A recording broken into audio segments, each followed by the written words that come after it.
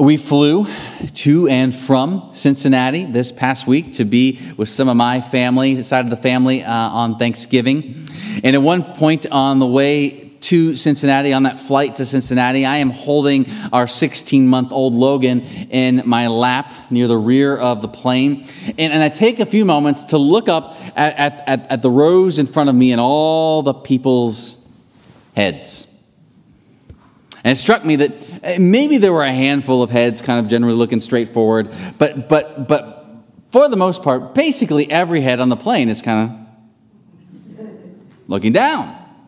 Right? I mean, whether it's a train or a bus or an airplane, many of us pass that time with our heads down, right? Looking at a phone, maybe it's a tablet, maybe it's a book, maybe it's a magazine. Most on this particular plane had earbuds or earphones, so maybe it's music or it's the show that they're watching. Maybe it's a book, maybe it's a podcast. And of course, there were a few folks that didn't look like they had necessarily anything in front of them, but still their head is like this and this. They're just trying to get a little sleep, pass the time, right? And honestly, I wanted to be one of the head-looking down people.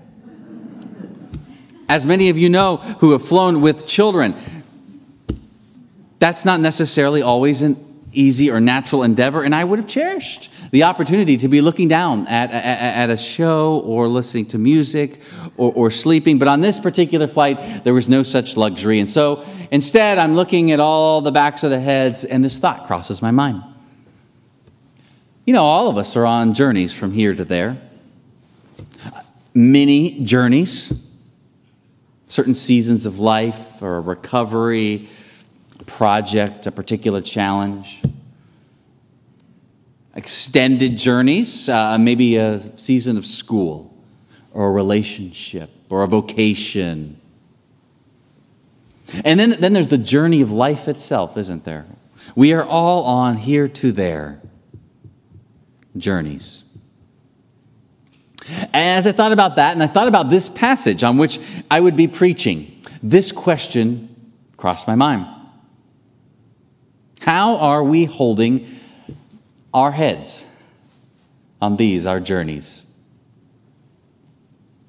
If someone looked at our lives from the back, what would be their observation about our posture on these many journeys, on this journey?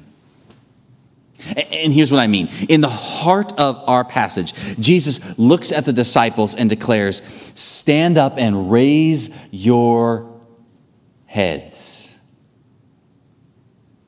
For Jesus, there is something of fundamental importance that we dare not miss on this journey, but our heads and our hearts must be raised to see it, to know it, to receive it. And before we name that something, let's also for a moment be honest about the other side about this. There are ample reasons on any number of these journeys for our heads and our hearts to avoid such an attentive posture. Just listen to the beginning of our passage as Jesus is pulling from Isaiah chapter 33 to describe in apocalyptic language the reality that we are to know between Jesus' first coming on earth and his second coming. This is what it will be like. There will be signs in the sun, the moon, the stars, and on earth distress among the nations. Also translated anguish.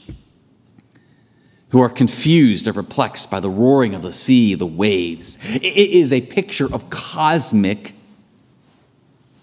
turmoil, of creation itself aching. And then Jesus says also this: people will faint from fear and foreboding of what is coming upon the world. Just the thought of what may yet come, the fear, the foreboding, just the thought will cause the kind of anxiety that cuts your breath short and you faint. At one level, Jesus' language feels very foreign and strange and difficult. And then on another level, it feels eerily familiar. When we think about what it feels like for chaos and distress and perplexity to be so real in so many facets of our lives these days. A global pandemic with yet another variant. Raging wildfires raising sea levels. Refugees endlessly without home. Illnesses and injustices which just keep doing their worst. Economic tumult, political tumult. And honestly, who among us can really continue to stare straight at all of the weighty, trying issues of our time, let alone some of those that for whatever reason hit particularly close to home? Jesus himself seems to recognize that given all the things we face in this world, there is a very real temptation just to spend our days with our head in the sand. Look down. Be on guard, he says a bit later in the passage, so that your hearts are not weighed down with dissipation and drunkenness and the worries of this life. Dissipation, self-indulgent activities that are entirely a distraction, a way of escaping. Drunkenness, it is no accident, right, that alcohol sales have been through the roof since March of 2020. As anxiety rises, so too we are prone to find a way to numb the edge. Worries of life. All the little things that keep us busy. Even the good things, the to-do list, the shopping list, the fix-it list. But even our busyness, right, can be a form of escape, of helping us not have to deal with or pay attention that which is painful or sorrowful or just feels like it's too much. And we're hardly alone, right, in this desire to escape, to numb, to just put our head in the sand when it's all so much. The very next chapter in the Gospel of Luke, Jesus is telling his disciples to stay awake and pray on this night of Jesus' arrest. And Jesus goes and prays by himself for a while. He comes back to check on the disciples. And what does he find? Yeah, they're asleep. Actually, it reads, he found them asleep, exhausted from sorrow. Notice it didn't say that, the disciples fell asleep because it was late. It was really dark. It was a long day. They can't keep their heads up because they're exhausted from sorrow. It's just all too much. Yeah, we're in good company. Of course, I think all that raises the question, so what? What if, given all that we've seen, given all that we've done or not done, given all that's happened to us, given all that's happening around us, and given how heavy and hard and distressing some of that is, so what? So what if we put our head in the sand sometimes? So what if we just want to do our own thing? So what if we numb it, escape it, turn away from it, act like it's not there?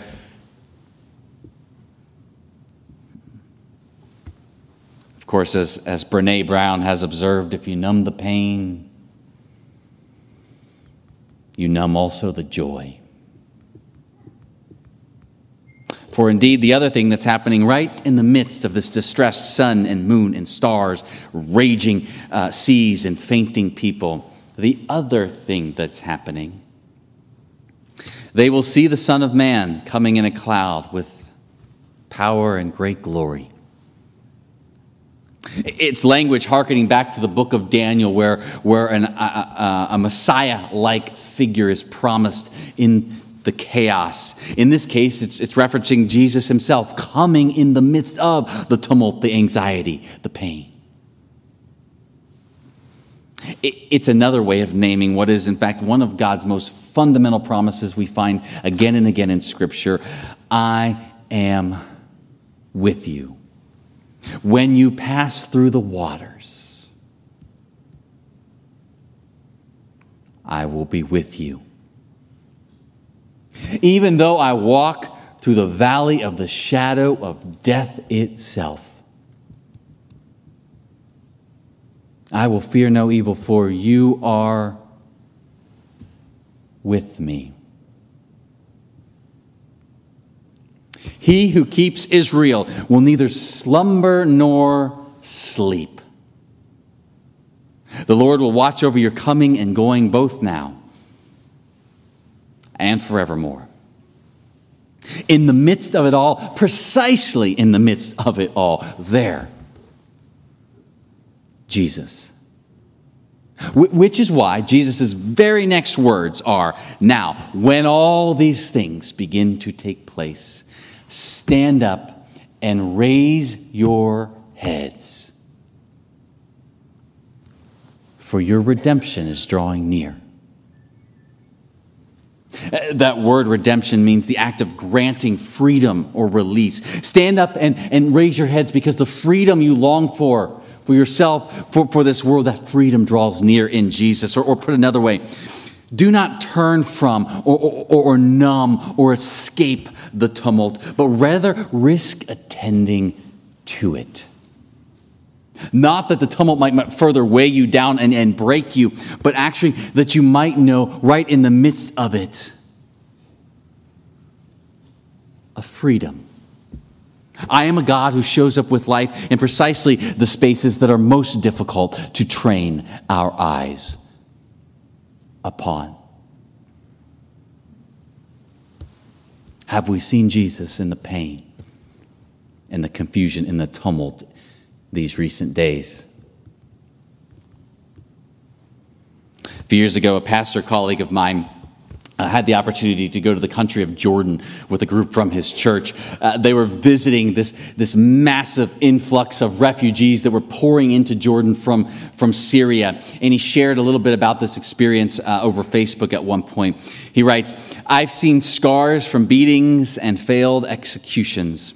I've sat on the floors with people who cannot count how many killings they've seen.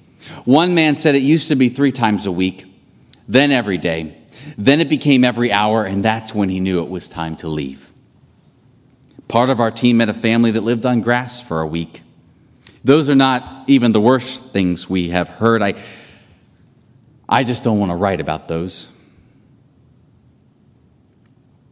What you start to get is a picture that honestly, it's too much for the heart to hold very long, for our heads to look straight at very long. It's honestly eventually a lot easier just to fall asleep or numb it or not look at it. And yet the pastor goes on to write this as well. Yet, in the midst of all this horrible pain, I've seen the glory of God shown through people that love God and thus love all of God's children. I have been on a crowded roof with Christians from countries all over the world who have moved here to volunteer full-time with the relief effort. I've been in churches that have been transformed into free medical clinics and community centers run by the members. One Jordanian Christian woman has personally visited 900 Syrian families and visits 500 of them once a month. She brings blankets and food and toys and medicine. She arranges surgeries. She knows all of their names and ailments and needs and stories and medications. And then this observation in summary. I worried before I came that seeing all of this would crush my heart and crush my faith in God. I was worried that if I kept my head up and attentive to the darkness, it would drown me. Not true. That just happens from a distance. My heart and my faith, both are stronger. How strange a thought.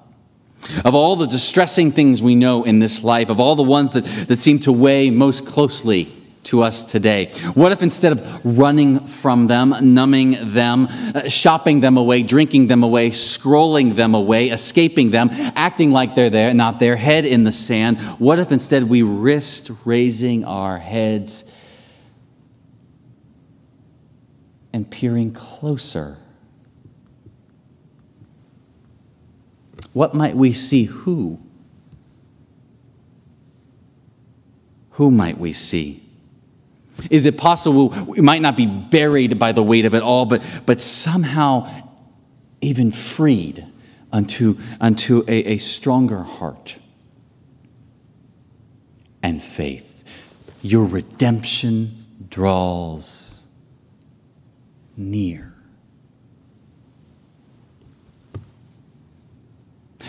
And where then, we may wonder, where might we first try to look if we do attempt to raise our heads and look upon the distress, the darkness, the waves? Where precisely does Jesus show up in the midst of all that? And I think Jesus gives us at least one hint of that in this brief parable he tells in the middle of our section today.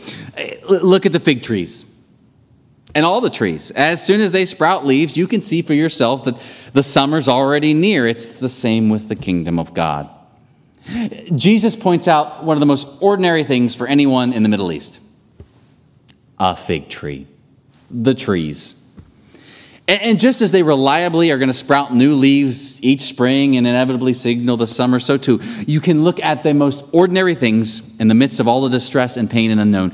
And where you see shoots of new life, you can be sure the fullness of life is quite near. Which is to say, we need not look for thunderbolts and angels miraculously dancing around us so much as we train our eyes on the fig tree or a feeding trough or the mundane.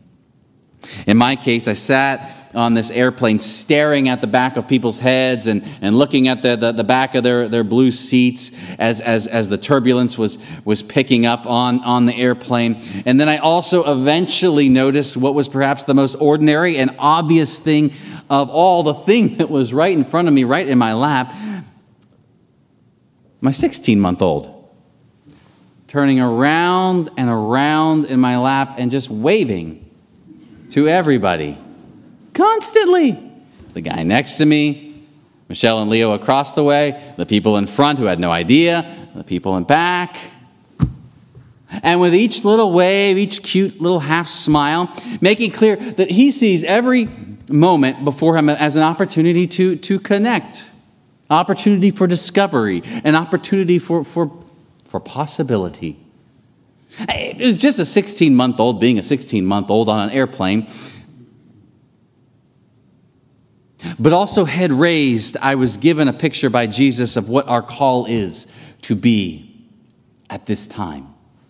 Amid the inevitable and ongoing turbulence, a joyful, hopeful attentiveness.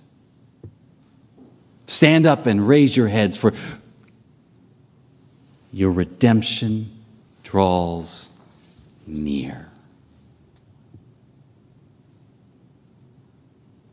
And if still we struggle to where to look, where to train our eyes upon the ordinary, I want to end with this poem by Steve Garnaas Holmes. It's a poem inspired by today's scripture from Luke 21. You have to know how to look and where among the distress of the nations, the fear and the foreboding, to see the little fig leaves, the subtle bursts of possibility, God's faint but certain emergencies, the little gracelets that abound and clue you in on what is coming upon the world. Look for the child who endures, the woman who persists, the beauty that subverts, the love that sneaks in. Watch for the free, outlandish life that is not yet done arriving. That's just the way it is not the way it is. Look till you see. Dance till the music can't help but start. Don't miss a single bird song. You may have to silence yourself, shed the earbuds, turn off the TV and the one in your head. The mercy that does not pass away shows itself to those who are watching. In the gray streets, among the rows and the columns, the mystery keeps happening and happening and happening. Amen.